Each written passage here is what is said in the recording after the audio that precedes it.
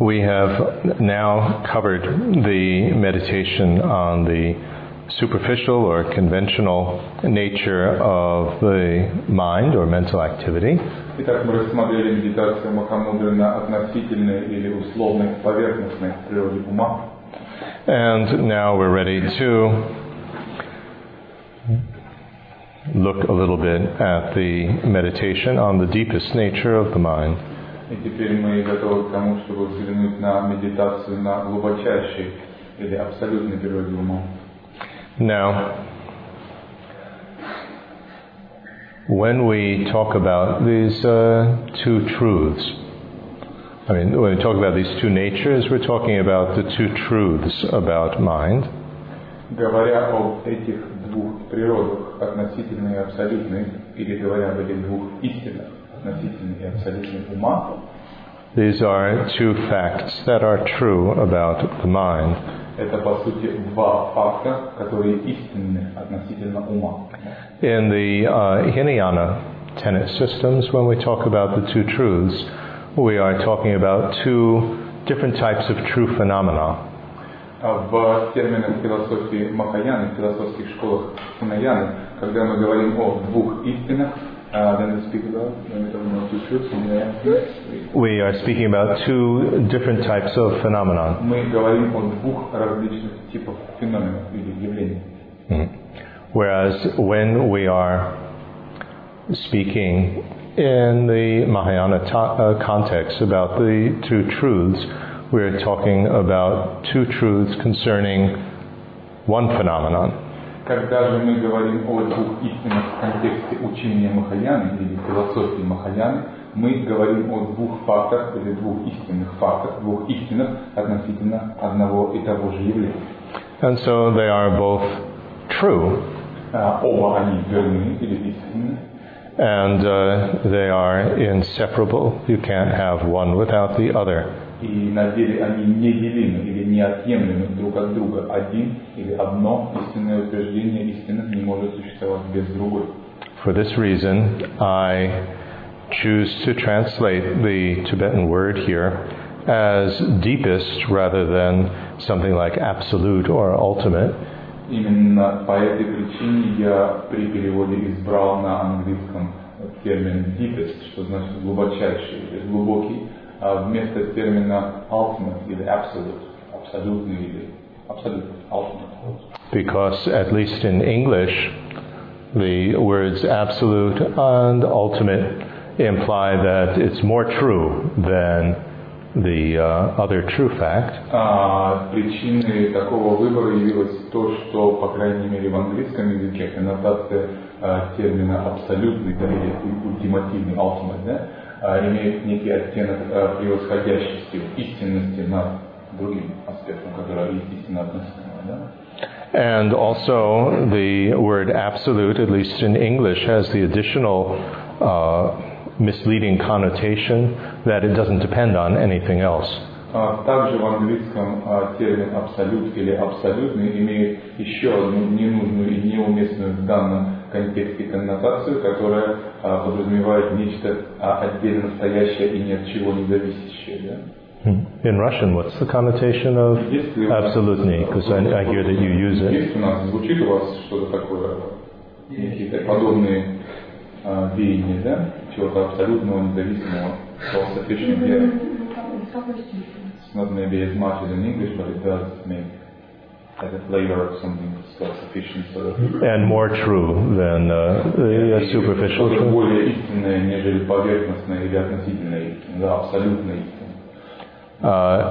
You see, there are some tenet systems which actually do use, not tenet systems, but some schools within Tibetan Buddhism, and I shouldn't say schools, I should say some authors, some masters who do use those terms in such a way that what I call deepest truth becomes for them like a transcendent realm almost. So in that sense, it becomes almost absolute. But certainly in the Geluk context, that is not the case. В тибетской мысли, в тибетской буддийской мысли существуют определенные потоки. Мы не можем назвать их отдельными школами или традициями. Скорее, это какие-то линии, такие заложенные какими-то отдельными выдающимися мыслителями, не образовавшие такие самостоятельные философские традиции, но тем не менее есть авторы, авторитетные авторы, которые используют данные термины абсолютные, да, в кавычках, или глубочайшие, наполняя их смыслом, так сказать, тянущим на, да, или достаточно, так сказать, весомым, чтобы действительно мы интерпретировали их понимание как некий абсолют или практически некая трансцендентальная или трансцендентная реальность. Да? Но никоим образом подобные философские системы этих авторов мы не найдем в школе живых. Да? But that's a long discussion in terms of why you have these various differences in the different Tibetan schools and among the different Tibetan masters, and we don't have so much time to go into that. Довольно, так сказать, долгая, обширная дискуссия может развернуться, если мы будем обсуждать, почему они таким образом понимают термин глубочайший и абсолютный, и у нас на это в данном контексте занятия нет времени. But here we have two true facts about mind. One is on the surface, what does it appear to be, and the other is on the, when you look deeper, how does it actually exist. So both are true. Итак, мы имеем здесь два истинных факта, два истинных положения или две информации об уме, которые являются истинными. Первое – это то, чем ум является на поверхностном уровне, и другое, что является глубинной, сокрытой, подлинной природой ума. Итак, две истины относительно одного и того же объекта. And when we look at the deepest nature of the mind, what it is referring to, of course, is its voidness. Взглянув на глубочайшую природу ума, мы пытаемся определить, что это такое, и естественно вполне, что речь здесь пойдет о пустотности или пустоте, что нет. Voidness is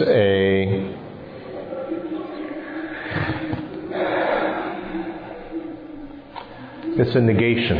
It's a negatingly known phenomenon. Итак, прежде всего необходимо усвоить, что пустота или пустотность – это отрицание, это негативный феномен, познаваемый через отрицание.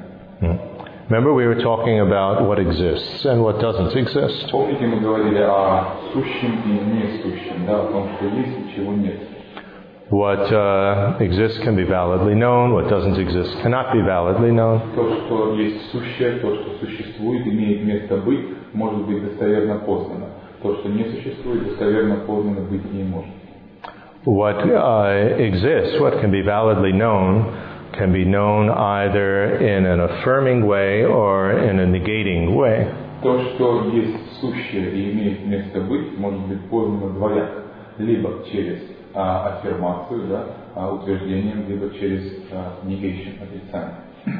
So, what can be known in an affirming way or an affirmation phenomenon would be table. Что может быть познано через аффирмацию, утверждение в позитивном ключе, это, например, стол. You don't have to know anything beforehand in order to know table. Не надо знать ничего предварительно для того, чтобы познать этот стол. Negatingly known phenomenon would be not a chair. Феномен, познаваемый через отрицание, да, через посредством отрицания, это, например, не стул. In order to know not a chair, you have to know chair beforehand, and it is excluded, it's negated. Для того, чтобы познать или постичь не стул, прежде надо быть знакомым со стулом, да, надо познать стул. Okay? And of course that becomes a very, very interesting topic in terms of learning theory. How does a baby learn food? How does a baby learn not food? These sort of things becomes very interesting, actually. Очень интересные, так сказать, темы для обсуждения, дискуссий о том, как, например, ребенок научается, да, познавая мир, как он делит категории, создает первые категории: еда, не еда, съедобное, несъедобное и так далее. But in any case, voidness is a negatingly known phenomenon. It is excluding something. Итак, так или иначе, пустотность или шуньята, о которой мы здесь говорим и на которой медитируем, это феномен, познаваемый через отрицание, то есть это не что-то. There are two types of negatingly known phenomenon. И существует два вида феноменов, познаваемых через отрицание. One that implies something, or implicative one, and one which is a non-implicative one that doesn't imply something. Импликативный и неимпликативный. Импликативный подразумевает implicitly, that something exists in the place of... Well, what it means literally, if we look at the actual Tibetan definition, there is a negating phenomenon that leaves something behind it, and there's one which doesn't leave something behind it. Существует, грубо говоря, тот, который мы называем импликативным. После отрицания, устранения объекта отрицания остается нечто на его месте, а другой тип феноменов, не оставляющий ничего после отрицания. So when we say,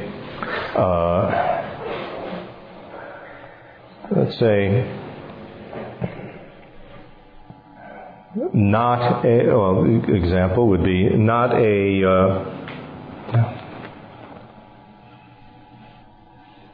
try to find a clear example.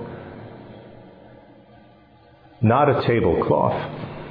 Не покрывало, не скатерть, да? Okay, not a tablecloth leaves behind it that it's something else. It's not a tablecloth, it's a, what does this say? Not a tablecloth, a glass. Итак, говоря не скатерть, мы подразумеваем, что то, о чем мы говорим, это что-то еще, не так. Скатерть, подразумеваем стакан. I'm looking for a tablecloth all over the house, and I look at this thing, I look at that thing, I look at that thing. That's not a tablecloth, that's not a tablecloth, not a tablecloth, not a tablecloth, not a tablecloth. It's something else, it leaves something behind. Итак, я ищу по дому, мечусь по дому в поисках скатерти, беру в руки различные предметы, вещи и говорю не скатерть, не скатерть, не скатерть, не скатерть. Всякий раз подразумевается, да, имплицитно, что это нечто иное, нежели скатерть, да, что-то еще. But then, finally, we talk about there is no tablecloth. There is no tablecloth, doesn't leave anything behind. Затем мы приходим к заключению. Нет скатерти. Нет. И подобный феномен не подразумевает ничего на своем месте, на месте отрицания. Все, нет скатерти, значит нет ничего. So one is called an implicative negation, the other is called a non-implicative negation. Импликативное отрицание, не импликативное. Ну, я не знаю, подразумевающее отрицание, не подразумевающее отрицание. Наверное, что-то в этом роде на русском, нет? So voidness is a non-implicative negation. It's saying there is no blah blah blah. Non-implicative. Итак, не подразумевающее отрицание – это нет чего-то, да? Все, больше ничего не говорится. Now, when we talk about there is no blah blah blah, then we can talk about there is no tablecloth. That's something that exists. Or we can talk about there is no invader from the fifth dimension, which is something that doesn't exist. Делая такое неимпликативное, не подразумевающее отрицание, говоря просто нет того-то, того-то и того-то, бла-бла-бла. Мы можем под бла-бла-бла подразумевать два вида феноменов, как существующий, так и несуществующий. И делать верное утверждение: не существует, нет пришельцев из пятого измерения. That's something that doesn't exist. Нет чего-то, что и не существует, да? So voidness is a non-implicative negation of something that doesn't exist. Итак, пустотность, вот в этой философской категории запомните, что пустотность или шуньята, или пустота есть неимпликативное, то есть не подразумевающее отрицание второго вида, отрицание того, чего нет в природе. And in addition, when we talk about the absence of something that doesn't exist, we can speak about the absence of an object that doesn't exist or a manner of existing that doesn't exist. And voidness is talking about the absence of a manner of existence that does not exist. Далее мы можем еще тоньше подразделить этот способ отрицания. Итак, пустотность может быть два неимпликативных отрицания, не подразумевающих отрицания того, чего нет. Может быть отрицание того объекта, которого нет, а может быть отрицание того способа существования объекта, которого нет. Да? Способа существования нет. Не объекта, объекта тоже нет. Итак, пустотность или шуньята, опять же, это не подразумевающее отрицание несуществующего способа бытия. Вот это второй. Не подразумевающее отрицание, да, не подразумевающее, ну это мой термин, имплицитив. Оно не подразумевающее на месте, да, не подразумевающее чего-либо отрицание невозможного способа бытия, то есть не какого-то невозможного объекта, а невозможного модуса такого способа существования. So, there is no such thing as an impossible way of existing, to put it in simple language. Простыми словами, не существует такой вещи, как невозможный способ существования. And so there is a total absence of this impossible way of existing. It never existed. It wasn't, it's not like there's no dog in the room, and the dog might be outside. It just left for a little while. We're not talking about that. We're talking about something that never existed. Итак, мы должны No such thing. Что отрицание этого невозможного способа бытия, способа существования какого-либо объекта, есть вещь или способ, да? Есть категория, которая никогда не существовала в принципе. Это не есть отрицание собаки в комнате, да? В комнате нет собаки. Потому что собака может быть за пределами комнаты, на улице или в соседней комнате. Но этого способа существования никогда в принципе не существовало, не было, нет и не будет. This study of these negation phenomenon can be very far-reaching and actually is very helpful to enable us to do voidness meditation correctly. Исследование этого способа отрицания, объекта отрицания, это очень важная и полезная, так сказать, тема для изучения и может существенно продвинуть нас в постижении того, чем является пустотность. Okay, now there are many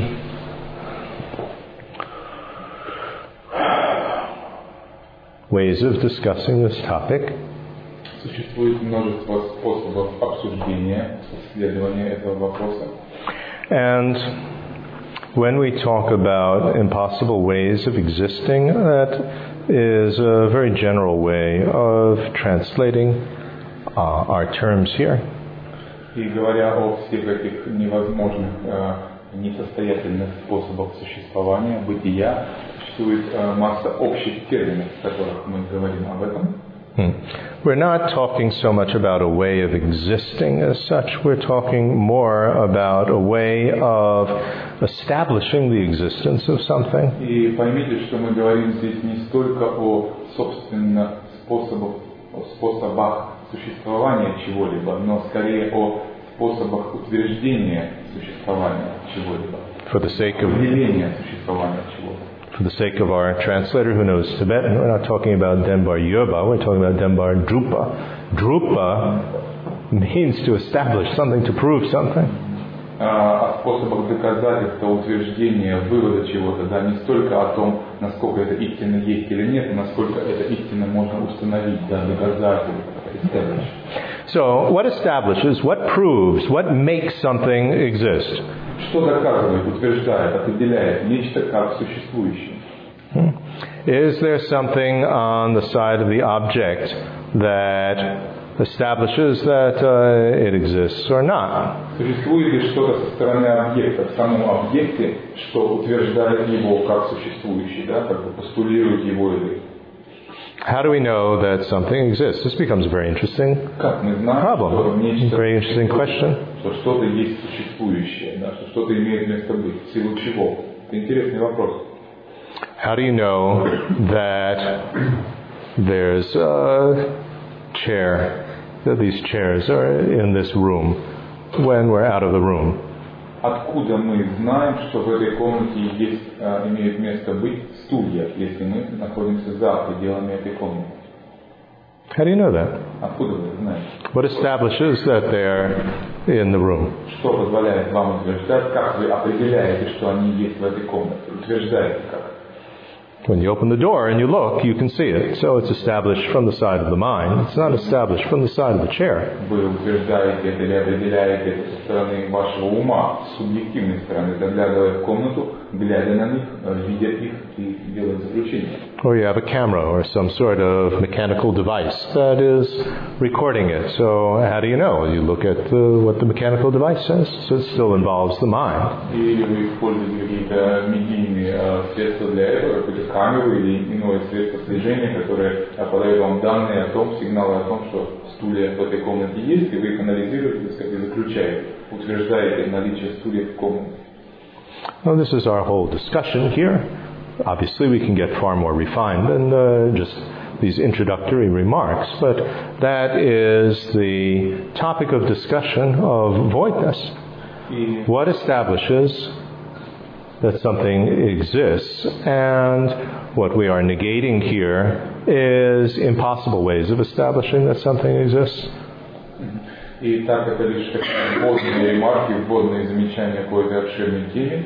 Тема это как раз то, что мы здесь обсуждаем, а именно пустотность, определение того, как вещи существуют и как они не существуют. And the last part was we're talking about what establishes that something exists. И говоря о пустотности, мы говорим как раз об определении того, как. And the absence of impossible ways of establishing that something exists. Говоря о пустотности, мы говорим об отсутствии или небытии невозможных способов определения существования чего-либо и утверждения существования наличия чего-либо. This room is filled with atoms and force fields and subatomic particles. Эта комната заполнена субатомарными частицами, различными молекулами, атомами и так далее, а force field четвертого поля. You know, energy fields. Doesn't matter. Энергетическими полями, различными магнитными и прочими, да? Kind of electromagnetic energy. I mean, all this sort of stuff. Магнитными энергиями и прочим. What establishes that this group of atoms is, a body? Что позволяет нам утверждать, или что утверждает, определяет эту совокупность элементарных частиц как тело? Is there some sort of plastic coating around this group of atoms and this group of electromagnetic energy that encapsulates and makes it into an object, separate from the atoms of the air around? Существует некое пластиковое покрытие, обволакивающее эту совокупность атомов и отделяющее ее от атомов молекул воздуха вокруг, так сказать, говорящее, вот в этих пределах находится тело, это тело или что? Is there? Нет, есть. It isn't any plastic bag, but it's the question of vibration of atoms, of energy parts.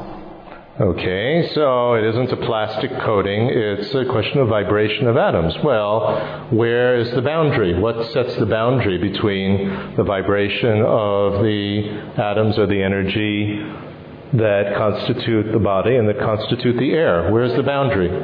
Amount of vibrations is such small in our material body that we can believe it became material. Okay, so the amount of vibrations is small in our body. So is there, if it's one micro, vibration more or less, then it's not the body, that it is the body. It's an absolute number. Нет, такой не существует оболочки, но как бы мадам утверждает, что существуют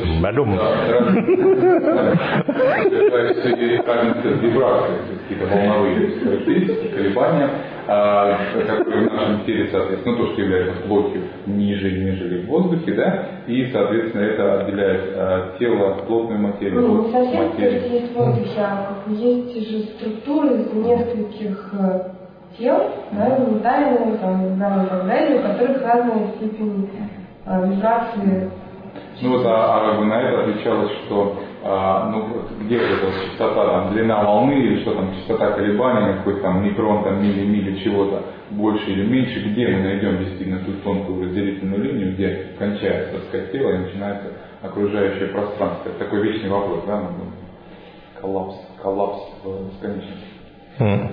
What makes an object red? Что делает какой-то объект красным? What establishes that the color of that object over there is red? Что утверждает цвет или определяет цвет того объекта как красный? Is there something on the side of the object, a little label that says red? Это что-то в объекте, некий лейбл, бирка, читающая, на которой написано красно. In the light spectrum, are there boundaries, that are solidly there? The walls that say, this vibration, more than that number is red and less than that number is orange. Does that exist on the side of the light spectrum? В волновом спектре световых лучей, да, есть какие-то такие жесткие стены, говорящие, что вот до этой засечки это красный, после этой засечки это уже не красный, четко от такой-то циферки это красный, до этого это был зеленый, желтый. There is no such thing. That doesn't establish that that's red. В самой шкале, так сказать, световых волн со стороны объекта или нет? There's no straight boundaries. There's no straight boundaries. And of course, every society is going to divide the color spectrum differently, and even individuals will divide the color spectrum differently. Безусловно, четких границ жестких здесь не существует, и разные нации, разные культуры будут определять цвета по-разному и называть их, и даже индивидуумы, разные индивиды будут определять цвета по-разному, индивидуально. The shirt that she's wearing, I'm sure if we ask a whole group of people, some people will call it green, some people will call it blue. Which one is it? Turquoise. And some people will call it turquoise. Если цвет маечки на вас будет, спросят представители разных, наций, народностей и так далее, или разных людей, кто-то определится как зеленый, кто-то как голубой, а определится как бирюзовый. So, what establishes these things? Итак, что определяет эти вещи как таковые? And here we get into the whole realm of mental labeling. И здесь мы переходим в такую, так сказать, сферу в мир ментального обозначения. What establishes that something exists even just as a knowable object, let alone as what it is, red or orange, is mental labeling. Then we have to understand what mental labeling means. Итак, то, что делает объект существующим вообще, в принципе, да, то, что делает его существующим, не говоря уже о том, делает его тем-то или тем-то, таким-то или таким-то, это именно ментальное обозначение. И здесь нам необходимо хорошо разобраться, что это за процесс обозначения умом. Mental labeling can also be called imputation. Ментальное обозначение также может называться imputation. That's how it usually is. Often it's translated in English. We're just talking about different English ways of translating it.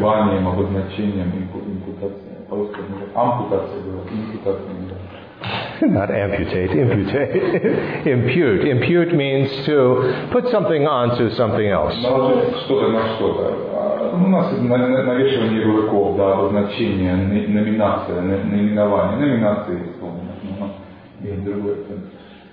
Okay, so we are putting something onto something else. Now, we have a mental label. У нас есть некий ментальный ярлык. We have a basis for labeling. У нас есть основа, на которую он будет наложен. And then we have the referent object of the label. И затем у нас есть referent object, относительный объект. The referent object. Docture. These aren't easy words to translate.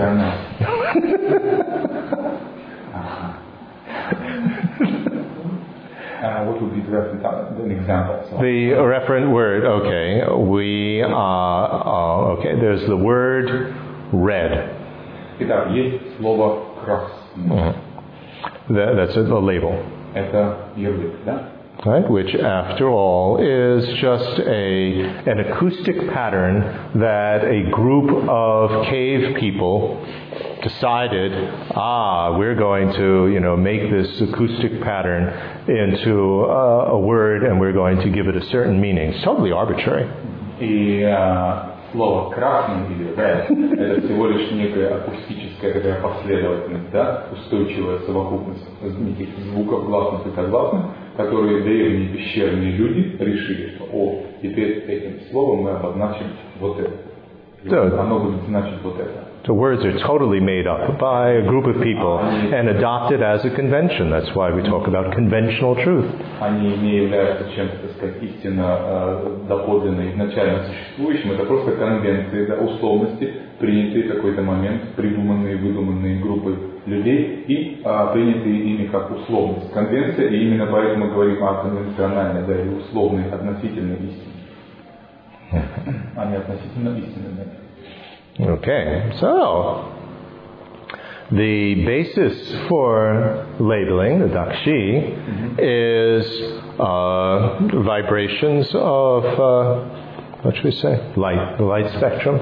Затем основа для обозначения, between a certain part of the spectrum, between this part and that part. Подходящая или валидная основа для этого ярлыка, это есть вот эта вот игра этих волн, да, или что там, вибрация света, определенная частота, длина волны на поверхности, отражение. Actually, this isn't scientifically accurate because somebody was telling me that colors are actually just really a mental thing, that there isn't actually colors. We're just talking about light. Это научный разговор, поскольку ученые, я слышал, и ученые согласятся, что свет он там, на самом деле этот свет он там, что свет это чистая интерпретация нашего зрительного органа, и что никакого света на этой поверхности. But let's just leave this on the child level of understanding of colors. Okay, so now the referent object of the label would be red. In other words, what does the word red refer to? It refers to red on the basis of these vibrations. So it's the conventional object, red. Это тот условный или относительный. Or here we're talking about a quality. Тот условный или относительный объект. Наверное, я переведу referent object, объект, к которому это относится. Да? Относительно сказать неправильно будет, как подразумеваемый, что ли, объект. Третий объект в этой, так сказать, группе, это будет, собственно, красный. Да? Мы имеем лейбл красный, да? Ярлык красный. Мы имеем игру, так сказать, длину волны, которую мы обозначаем красным. А есть, собственно, красное. Do you follow that? Похоже, нет? Эталонный образец. Если рассмотрел, эталонный образец, может быть, ситуативная вещь. Эталон или образец сравнения? Ну, эталон подразумевает, что где-то есть какой-то абсолютный, это платоничный какой-то. Иногда это просто принцип. It's convention. We're talking about the conventional object. Это тот условный или условно принятый объект, да, красный. Let's use a grosser example. Давайте используем более такой очевидный пример. Sasha is a name. Саша это имя. Right? That's just a name, a word. Просто имя. And there's a basis for labeling that: body, mind, feelings, etc. Поле для обозначения или основа для обозначения это там, ум, тело, это могут быть ощущения, это любой из этих кам. So who's Sasha? Кто Саша? Sasha is not the word Sasha. It's not the name Sasha. Sasha это не слово Саша, не имя Саша, да? Sasha is not the body or the mind. Он не тело или он не ум, да? So what's Sasha? Что такое Саша? Sasha is what the word Sasha refers to on the basis of this body and mind. Термин Саша относится, базируясь на его сканках, на его психофизических составляющих. And there is a conventionally existent person, Sasha. Существует условно, относительно существующий объект, субъект, вернее, существо Саша, да, как существует красное, о котором мы говорим. Take a moment to digest that. Переварите это секунду. Okay, do you follow that? Так, вы... Yes. Мои мысли? Вот чем отличается вот этот referential Саша от того объекта, на который мы накладываем, которому мы присваиваем значение? Наложить на тело, можем на ум, можем на что угодно. А Саша это условно существующий я, мое эго, которое условно существует и функционирует. That's exactly the question I asked you now. What is the difference between the Daji and the conventionally existing Sasha, the referent object? Oh, this is a very important point. What is the difference between the basis for labeling and the referent object of the labeling of the label? That is a very crucial thing, that the basis for labeling is not identical with the referent object of the label. Это момент разобраться в том, что не идентичны вот этот referent object, да, объект, подразумеваемый объект, и основа для обозначения, на которую навешивается ярлык. Это разные вещи. They're not exactly the same, nor are they they don't make one identical thing, nor they're not one ping pong ball, nor are they two totally separate, independent ping pong balls. Необходимо понять способы существования и взаимодействия. Они не совершенно какие-то unrelated to each other and not relating to each other. оторванные совершенно друг от друга какие-то независимые сущности, как два теннисных мячика, да? Не есть они и один совершенно единый теннисный мяч. Они безусловно тесно связаны, но это не одна сущность. Can we say that by putting label on the basic we get reference object? The question is, by imputing a label onto the basis, that we get the referent object. That's a very important question. The process, when we talk about mental labeling here, we're not talking about the active process of labeling. Итак, это интересный вопрос. Вопрос был в том, навешивая ментальный ярлык, да, обозначая, номинируя основу для обозначения, создаем ли мы тем самым вот этот подразумеваемый объект. Это интересный вопрос, и здесь необходимо понять, что процесс вот этого номинирования, да, или обозначения ментального навешивания ярлыка не есть процесс активный, It's not an active process. It doesn't require somebody actively, mentally labeling something in order to create a referent object of a label. Он не требует чего-то активного, так сказать, сознательного обозначения, наименования для создания этого подразумеваемого объекта. Did the earth exist? What establishes that the earth existed before there were any living beings? Что позволяло Земле существовать, что определяло Землю, утверждало Землю в существовании до наличия на ней какой-либо жизни? Well, what's Earth? The Earth. Что такое Земля? Земная твердь. It's what the word Earth refers to on the basis of, planet. К чему относится слово или термин Земля, планета?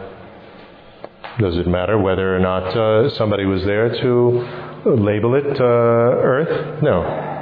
Зависит ли ее существование от наличия на ней кого-то, кто существа, живущего на ней, которое называло ее Землей, планетой? But here, in that example, maybe that's a little bit misleading because Earth is a name. And obviously different societies could call it by a different name. В случае с Землей это может быть не такой самый удачный ясный пример, поскольку Земля это лишь термин, и разные народы, там разные нации могут называть ее на разных языках, каждый по-своему.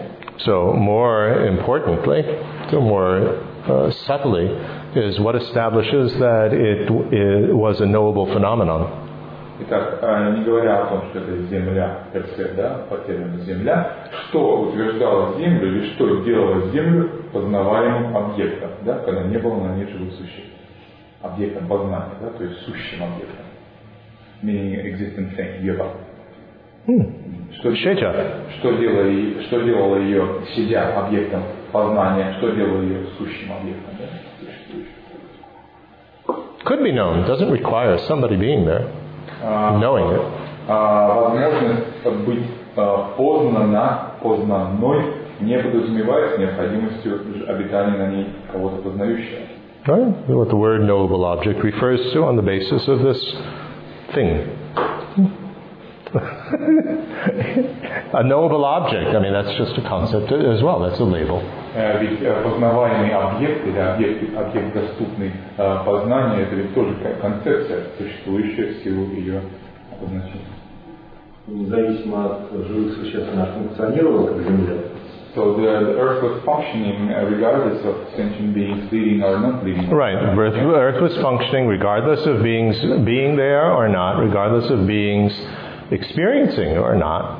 But if we ask what is the earth, what establishes the earth? What establishes it is the label earth. What establishes it is label knowable thing, and so on the basis of a basis for labeling. Да, Земля функционировала до появления на ней разумных существ. Земля, так сказать, существовала вне зависимости от того, кто-то обозначал ее, живя на ней, как Землю или нет. So Earth was functioning regardless of sentient beings being or not being in it. And it was a knowable object, regardless of whether or not anybody knew it. И она являлась объектом познания, познаваемым объектом вне зависимости от того, познавал ее кто-то или нет. It's what the word knowable object, it's what the word existent thing refers to on the basis of a basis for labeling. Это то, что подразумевает термин познаваемый объект. Это то, что подразумевает. Now, one has to be very careful here, and this starts to get very subtle. Здесь, так сказать, вопрос становится все более и более тонким и запутанным, и надо быть осторожным. The basis for labeling doesn't exist like some sort of blank cassette, and we come along with a label and put the label on it. Необходимо понимать, что основа для обозначения не существует в виде какой-то пустой, какой-то кассеты, какой-то сущности, к которой мы подходим с готовым лейблом, да, с наклейкой, ярлыком, навешиваем его и, так сказать, пошел объект.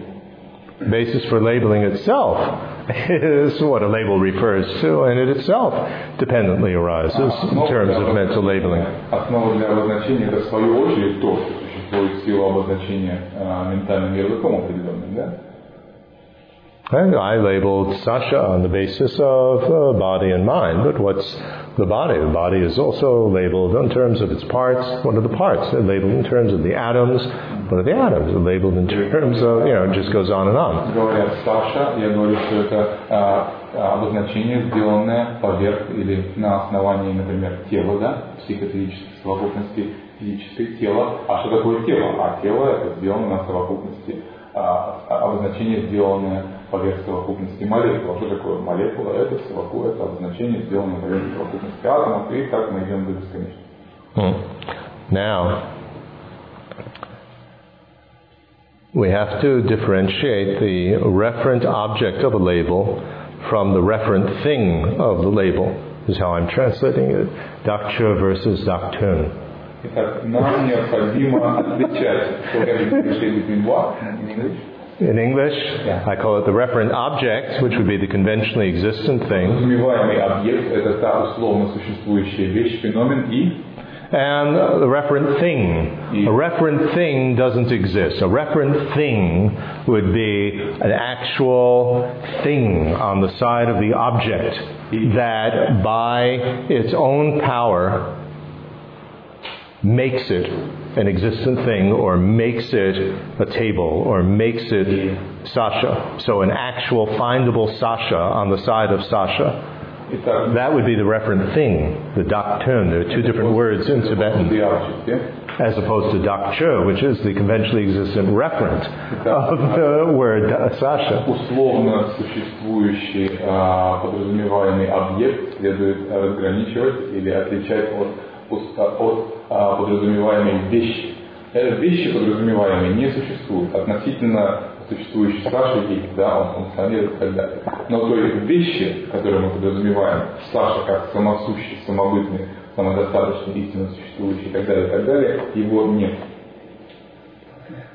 So when we talk about what would be truly established existence? Что такое истинно существующее бытие?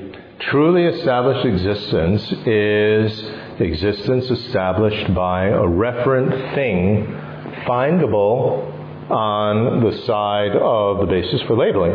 Истинное существование или истинное бытие может подтвердиться или доказаться нахождением этого подразумеваемого объекта в том, что мы обозначаем, в самом нем с его стороны.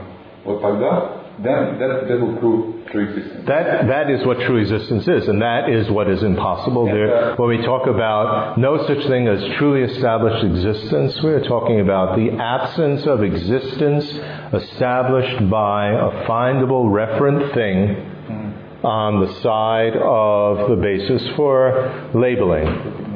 Окей. Это и есть истинное существование, это и есть то, чего нет, это и есть то, что мы отрицаем, постулируя пустотность. Да? Истинное существование это будет нахождение в основе для обозначения, да, в основе для навешивания этого ярлыка, той вещи, которую мы подразумеваемые вещи, то есть истинно существующего стола в основе для обозначения стола. Если мы находим ее там, вычленяем ее, вот она там существует со своей собственной стороны, вещь в себе, да, то тогда это будет истинное бытие. Но именно его-то мы и отрицаем, не находя этого столовости там, в этом столе. Да? And, what's impossible is that this referent thing on the side of the basis, by its own power, makes me, or makes something, or by its own power in conjunction with the mental labeling, makes me. И это невозможно, что это подразумеваемый объект, существующий во мне с моей собственной стороны, изнутри, делает меня мной. Или в совокупности с чем-то, ментальным обозначением, делает меня мной. Да? It's like really funny. We all think like this in this incorrect way. We think that there's some me, real findable me. I have to find myself. If I can find myself, if I can find who I really am, then, I'll be okay. So it is as if there were a referent thing, a me, inside me that I could find, and which makes me makes me a unique individual. Именно так мы и думаем. Это может быть смешно, но именно так и оперирует, так функционирует наш ум. Мы думаем, что есть некий истинный подлинный «я», и все, что мне надо сделать, это найти этого истинного подлинного себя, докопаться до своей истинной подлинной сущности, осознать, кто есть я, и тогда все будет в порядке. Что существует этот «я» внутри меня, который делает меня мной. And then when I find it, I have to express it. Express the real me. Share it with the world. Share it with the world, be creative, prove that I exist. И когда этот «я» будет найден внутри меня, в сердцевине меня, тогда надо будет выразить его во внешний мир, поделиться им с миром, быть креативным, дать этому «я» творить, выразить себя через творение и так далее. Now we even speak in terms of that, the real me, the truly existent me. Мы думаем так, мы даже говорим в этих терминах, настоящий «я», подлинный «я», да, и так далее. So this is what is impossible, and there isn't a real me by its own power that is, making me. И нет такого самодостаточного в себе «я». Findable sitting somewhere inside my head or my body or something like that. Внутри моего тела, в моем сердце или в моей голове, которое, так сказать, вещает изнутри. And it's not something which is sort of like a hook that, if you labeled it me, then, it lights up and now I'm me. И не является каким-то таким выключателем, да, например, на который чуть только попадает чье-то обозначение «я», оно включается, активируется, так сказать, и вот он это «я» там ждет. То есть это как бы сотрудничество, взаимодействие обозначения и этого вот сидящего внутри нас самобытного «я». Yeah. А имеет ли относительное существование объект, относительно которого нет никаких референций? Если мы предположим, что мы сталкиваемся с таким объектом, с теми самыми пришельцами из пятого измерения, получается, у них есть, так сказать, абсолютное существование, относительного нет? So those objects we have no reference of, like those invaders from the fifth dimension. So are they deprived of any existence then? And they exist absolutely. Or how do they exist? Those things we have no reference of. Well, this is a very interesting question. When we talk about invaders from the fifth dimension, do they have any existence? Or if we have talk about true existence, truly established existence, does it have any existence? Истинное самобытие, имеет ли оно какое-то истинное существование, да? Или имеет ли какое-то истинное существование пришельцев из пятого измерения? Вопрос интересный. First of all, the fact that this gets very complicated, and there are many different explanations for this. Существует масса различных объяснений, противоречивых на этот счет, и это становится довольно сложной темой. It's the topic of cognition of non-existent phenomena. Это именуется познанием несуществующих феноменов.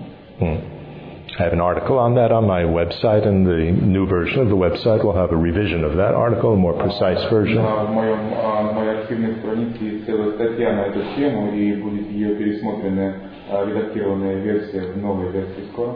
And Gelugpa and non-Gelugpa disagree, or what should we say, analyze it differently. И философы гелугпинской традиции и не гелугпинской традиции по-разному освещают этот вопрос. A non-existent phenomenon. I mean, how do we cognize a non-existent phenomenon? Do we actually cognize the invader from the fifth dimension, or the appearance of true existence, or do we cognize something that represents it? Что мы познаем на самом деле? Познавая пришельцев из пятого измерения или познавая видимость истинного существования, да, в равной мере несуществующие вещи. Познаем ли мы их, несуществующие, или their representative? A mental representation of it. Некое ментальное представление о них. Now, anything that we cognize through a mental representation. Все, что мы познаем. Remember, we were talking about mental holograms. Помните, мы говорили о ментальных голограммах, да? Это эти ментальные представления. Все, что мы познаем посредством ментальных. If we talk about explicit apprehension here. Мы говорим об explicit. Where there is an appearance. We're not talking about where there's no appearance. So let's talk about where there is an appearance. Мы говорим о тех актах познания, где есть какое-то явление, да? Now, the question is, what are the causes and conditions for the arising of that mental hologram? Итак, вопрос в том, каковы причины и условия возникновения этой данной ментальной голограммы. In the case of the arising of a mental hologram of Sasha, there's an externally existent object that is it's called the focal condition for the arising of that mental hologram. Mikyan. В случае с Сашей причинами и условиями возникновения ментальной голограммы, его восприятия, являются некие внешние опорные условия, да? То, что именуется в когнитивном вот этом вот триплексе, в этой троице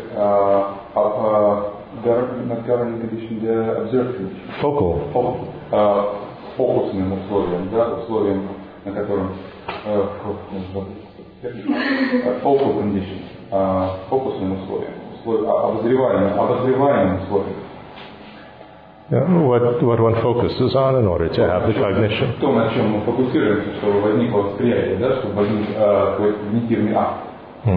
In the case of a mental hologram of an invader from the fifth dimension or of true existence, there is no external object acting as the focal condition for this. This is arising for what's called a cause for hallucination in the context of seeing an invader from the fifth dimension, or caused by the constant habits, the pakcha, of grasping for true existence.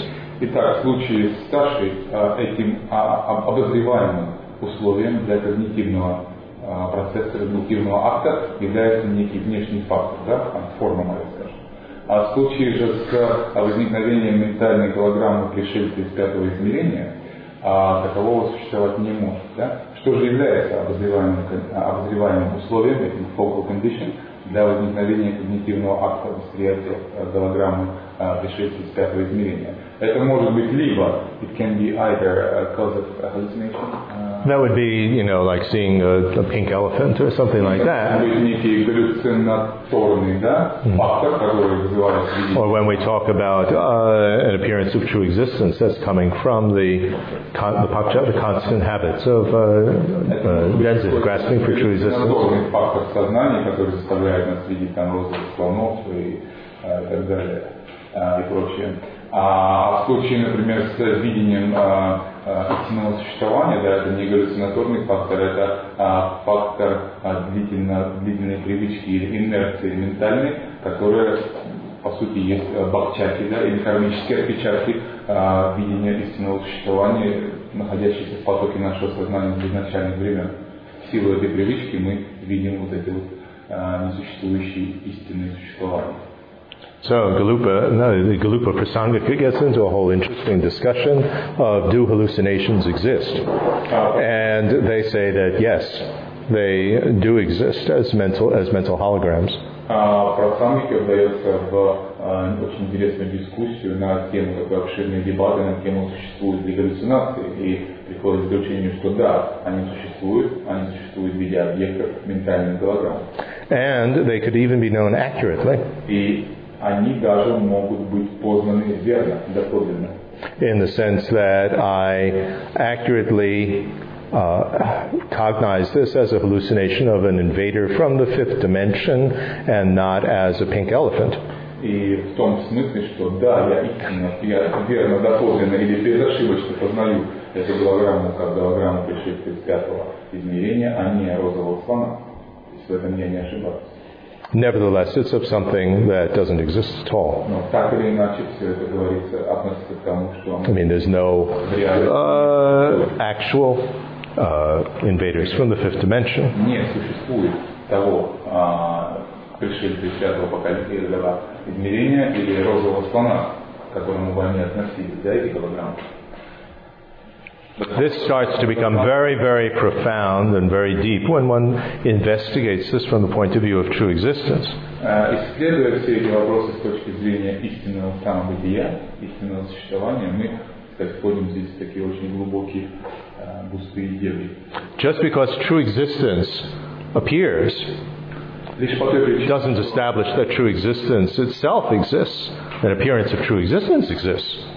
Лишь по той причине, что истинное существование является нам восприятием, да, вещи кажутся нам истинно существующими, не означает, что истинное существование само по себе имеет место где-то быть, существует. Да? And we can accurately identify this is an appearance of true existence, even though true existence doesn't exist. И мы можем идентифицировать желание, чтобы понять, что это видимость истинного существования, которое существует, действительно, видимость существует, но самого этого истинного существования, да, видимость, чью видимость мы видим, не существует. Tsongkhapa makes a big deal out of this. This is the background of his whole discussion of identifying the object to be negated. And the others say, come on, this is ridiculous, it doesn't exist at all. So how can you identify something that doesn't exist?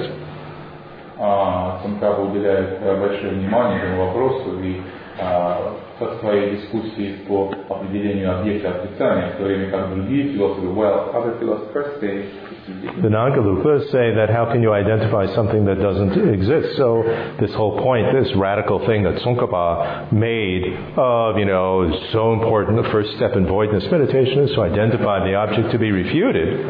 They said the Gakcha. They're saying, well, you're talking about something that doesn't exist at all. And Tsongkhapa says, yes, but you can accurately identify the appearance of true existence. Как раз тот ключевой момент, в котором инновации Цонкапы, так сказать, и проявились, в которых он, так сказать, вложил все свое, весь, так сказать, свой интеллект, и в чем, так сказать, был камень преткновения дебатов с другими школами, когда он тратил столько, энергии, сил, времени на идентификацию, на вычленение верного объекта отрицания, устранение которого подведет нас к пониманию пустоты.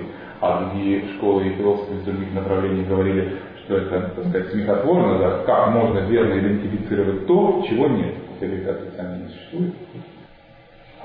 You can, now it becomes even more interesting because you can mentally label true existence. What is true existence? This is what the term true existence refers to. И далее становится это все еще интереснее, ведь мы можем ментально обозначить истинное существование, сказать, истинное существование. Что это такое? Это то, что подразумевается под термином истинное существование. It's what the term true existence refers to. Это то, к чему относится термин, этот лейбл, истинное бытие. But now we bring in another technical term, the shenyu. The conceptually implied object doesn't exist. Затем мы вынуждены здесь будем ввести новый термин, а именно по-тибетски шенью. Это conceptually recognized object. Это conceptually implied object. Концептуально подразумеваемый объект. That doesn't exist. In other words, actually conventionally existent true existence doesn't exist. What is true existence? What the word true existence refers to? Does it conventionally exist? No. Итак, что такое истинное существование? Это то, что подразумевает термин истинное существование, обозначение истинного существования. Существует ли оно конвенционально, условно? Нет, даже условно оно не существует. А на щенюка, вот щенюка, here. That would be conventionally existent true existence. Вот этот концептуально полагаемый или концептуально подразумеваемый объект будет относительно существующее истинное самобытие. Мы спрашиваем, есть оно? Нет, даже относительно оно не существует. So here the doctrine and the shenyul are not the same. The referent object of the label and the conceptually implied object of the label are not the same. Подразумеваемый объект, как мы его раньше называли, и вот этот концептуально подразумеваемый объект будут разниться. Это будут два разных объекта.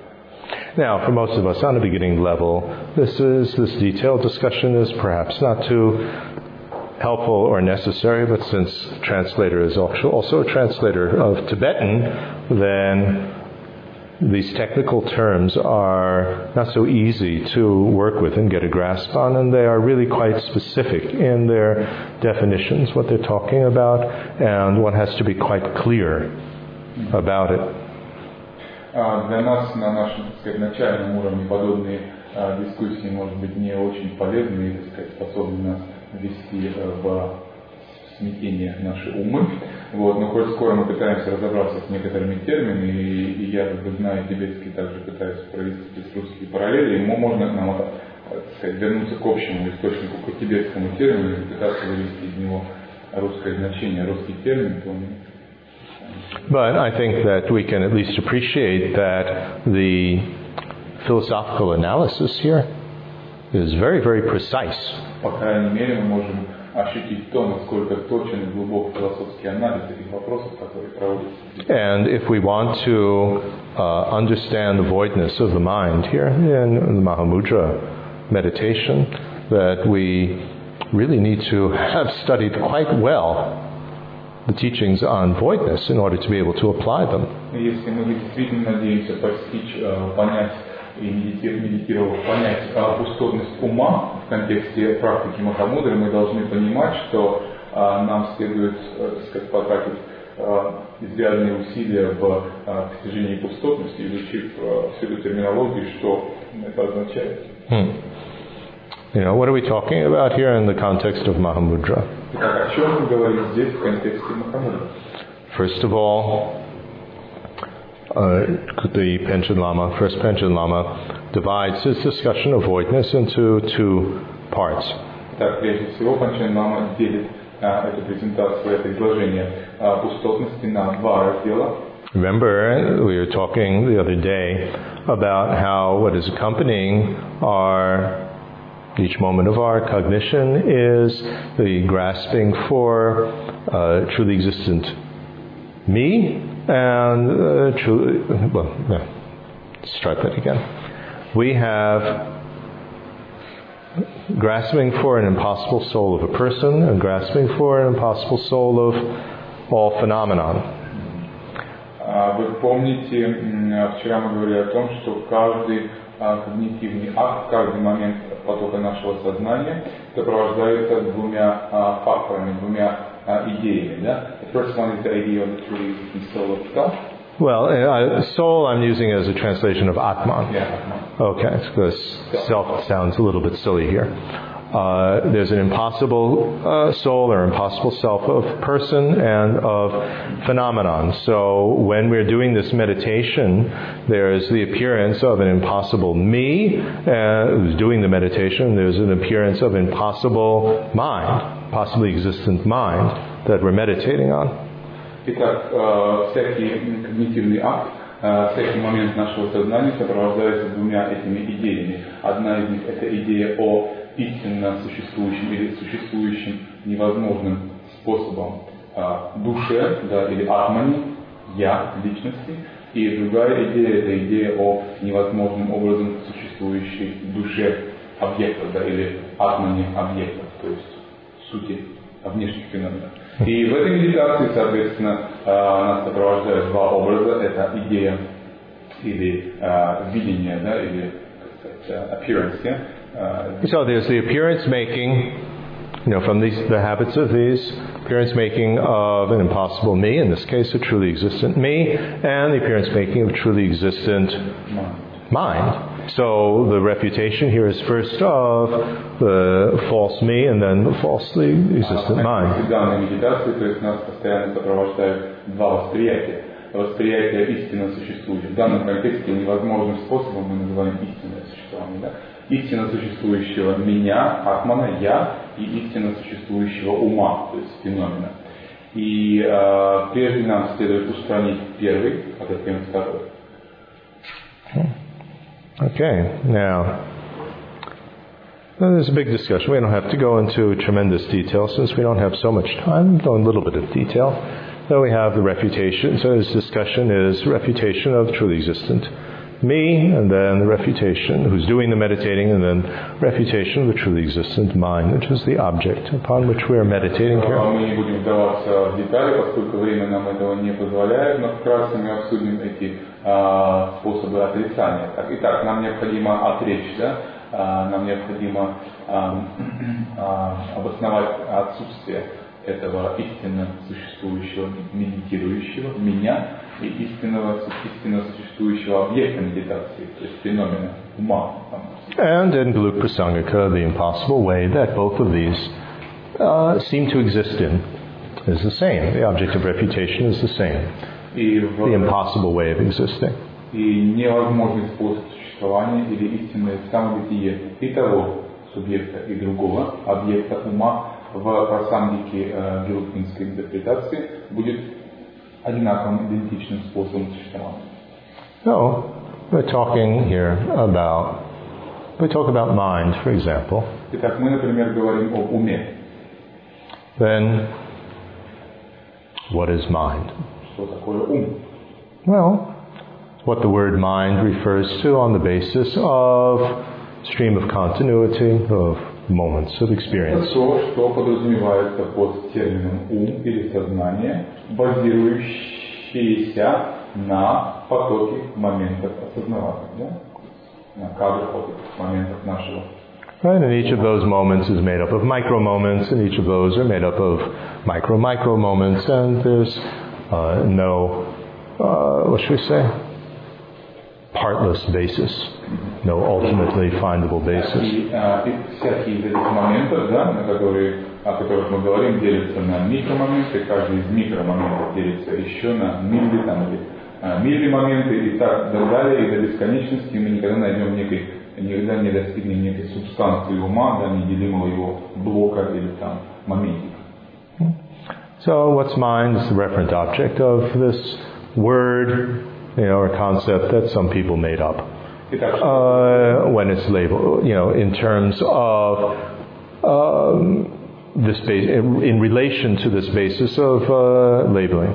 Итак, что такое ум? Это тот объект, да, то явление, которое подразумевается под словом ум, термином ум или сознание, придуманным когда-то кем-то в пещере, да, и сделанным поверх обозначения, наложенное поверх вот этого феномена, который мы только что описали, потока моментов восприятия. Now, rather than thinking that it is what the word mind refers to when it is labeled on this basis, which brings up your whole question of, you have to have somebody actively labeling it. Rather than that, вместо того, чтобы задумываться о том, ум, что это такое? Это то, что обозначается словом ум, когда мы делаем, да? Как в этом вопросе, который задавал Даша, когда мы делаем обозначение поверх вот этого феномена или основы для обозначения, что поднимается эта дискуссия об активном обозначении нами и создании, тем самым этого подразумеваемого объекта. Вместо этого it's perhaps more accurate and less misleading to speak of this in terms of dependent arising. Будет полезнее и будет менее, так сказать, усложнять вопрос, подумать об этом феномене как о явлении взаимозависимого происхождения, порождения. The way that His Holiness the Dalai Lama explains this. Как это объясняет его святейшество Далай Лама. So it is what the word mind refers to dependent on or in relation to a basis for labeling. That's a little bit more accurate. Он говорит несколько в иной формулировке следующим образом. Это то, что подразумевается под, или стоит за, или подразумевается под, когда мы говорим ум, в отношении или в зависимости от той основы обозначения, которую мы этот термин применяем. Something arises as a basis for labeling dependent on a label, and the label arises dependent on a basis for labeling. They both mutually arise dependent on each other. The referent object arises independent. No, the label and the referent object and the basis all arise dependently on each other. И подразумеваемый объект, собственно, ум, да, и основа для обозначения ума, этот поток момента сознания, и сам лейбл, сам ярлык, который мы используем, все они возникают через взаимозависимость друг от друга. Одно без другого не имеет смысла, без третьего и так далее. Okay, so what's mind? Итак, что такое? It's what, the referent object of the word mind in relation to, these moments of experience. Это то, что подразумевает термин ум или сознание, в зависимости от или в отношении применимо к вот этому основе для обозначения, потоку моментов. Is there a referent thing, mind, somewhere on the side of each moment of experience that we can find there? Будет некое подразумеваемое термином ум, вещь ум, да, сидящая надежно там, в этом потоке сознания, который можно найти, идентифицировать в очереди? Нет. No. Now, next step with that, though, is what's called, is existence established by individual defining characteristics?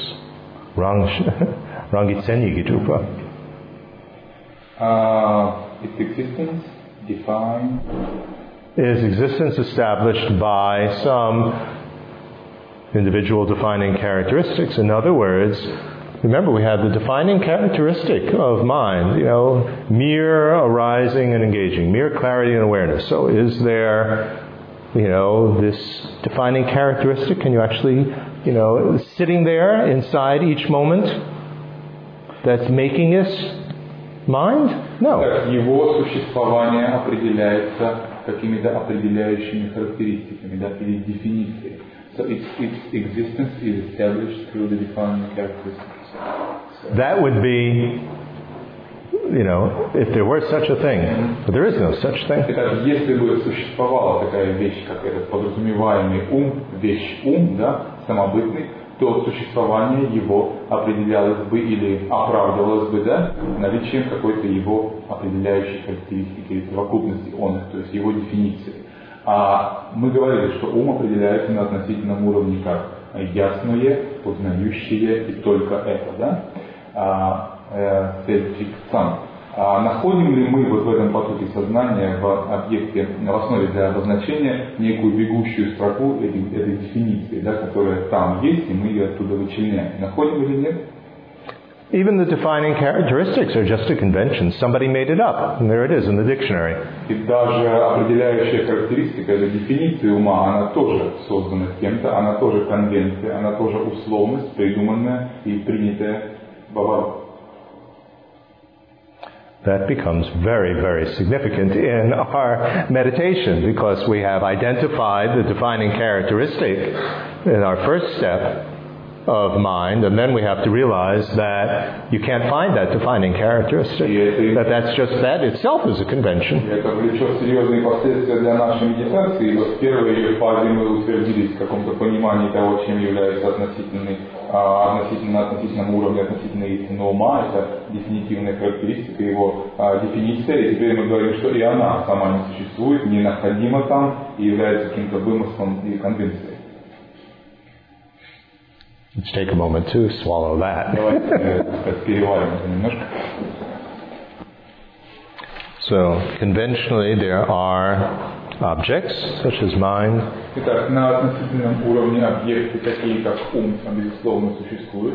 Conventionally, there are defining characteristics like mere arising of cognitive object and engaging with it. На относительном уровне функционируют, имеют место быть их дефинитивные какие-то определяющие характеристики, определения, дефиниции, как то ясный, познающий. But nothing can be found on the side of the object or on the side of the basis that не может быть найдено в самом объекте, в основе для обозначения. Neither the object itself, a referent thing, or the actual defining characteristics. Ни сам объект, ни эта подразумеваемая вещь, ни его какие-то определяющие характеристики, дефиниции не следуют из, не содержатся в объекте, в основе для обозначения.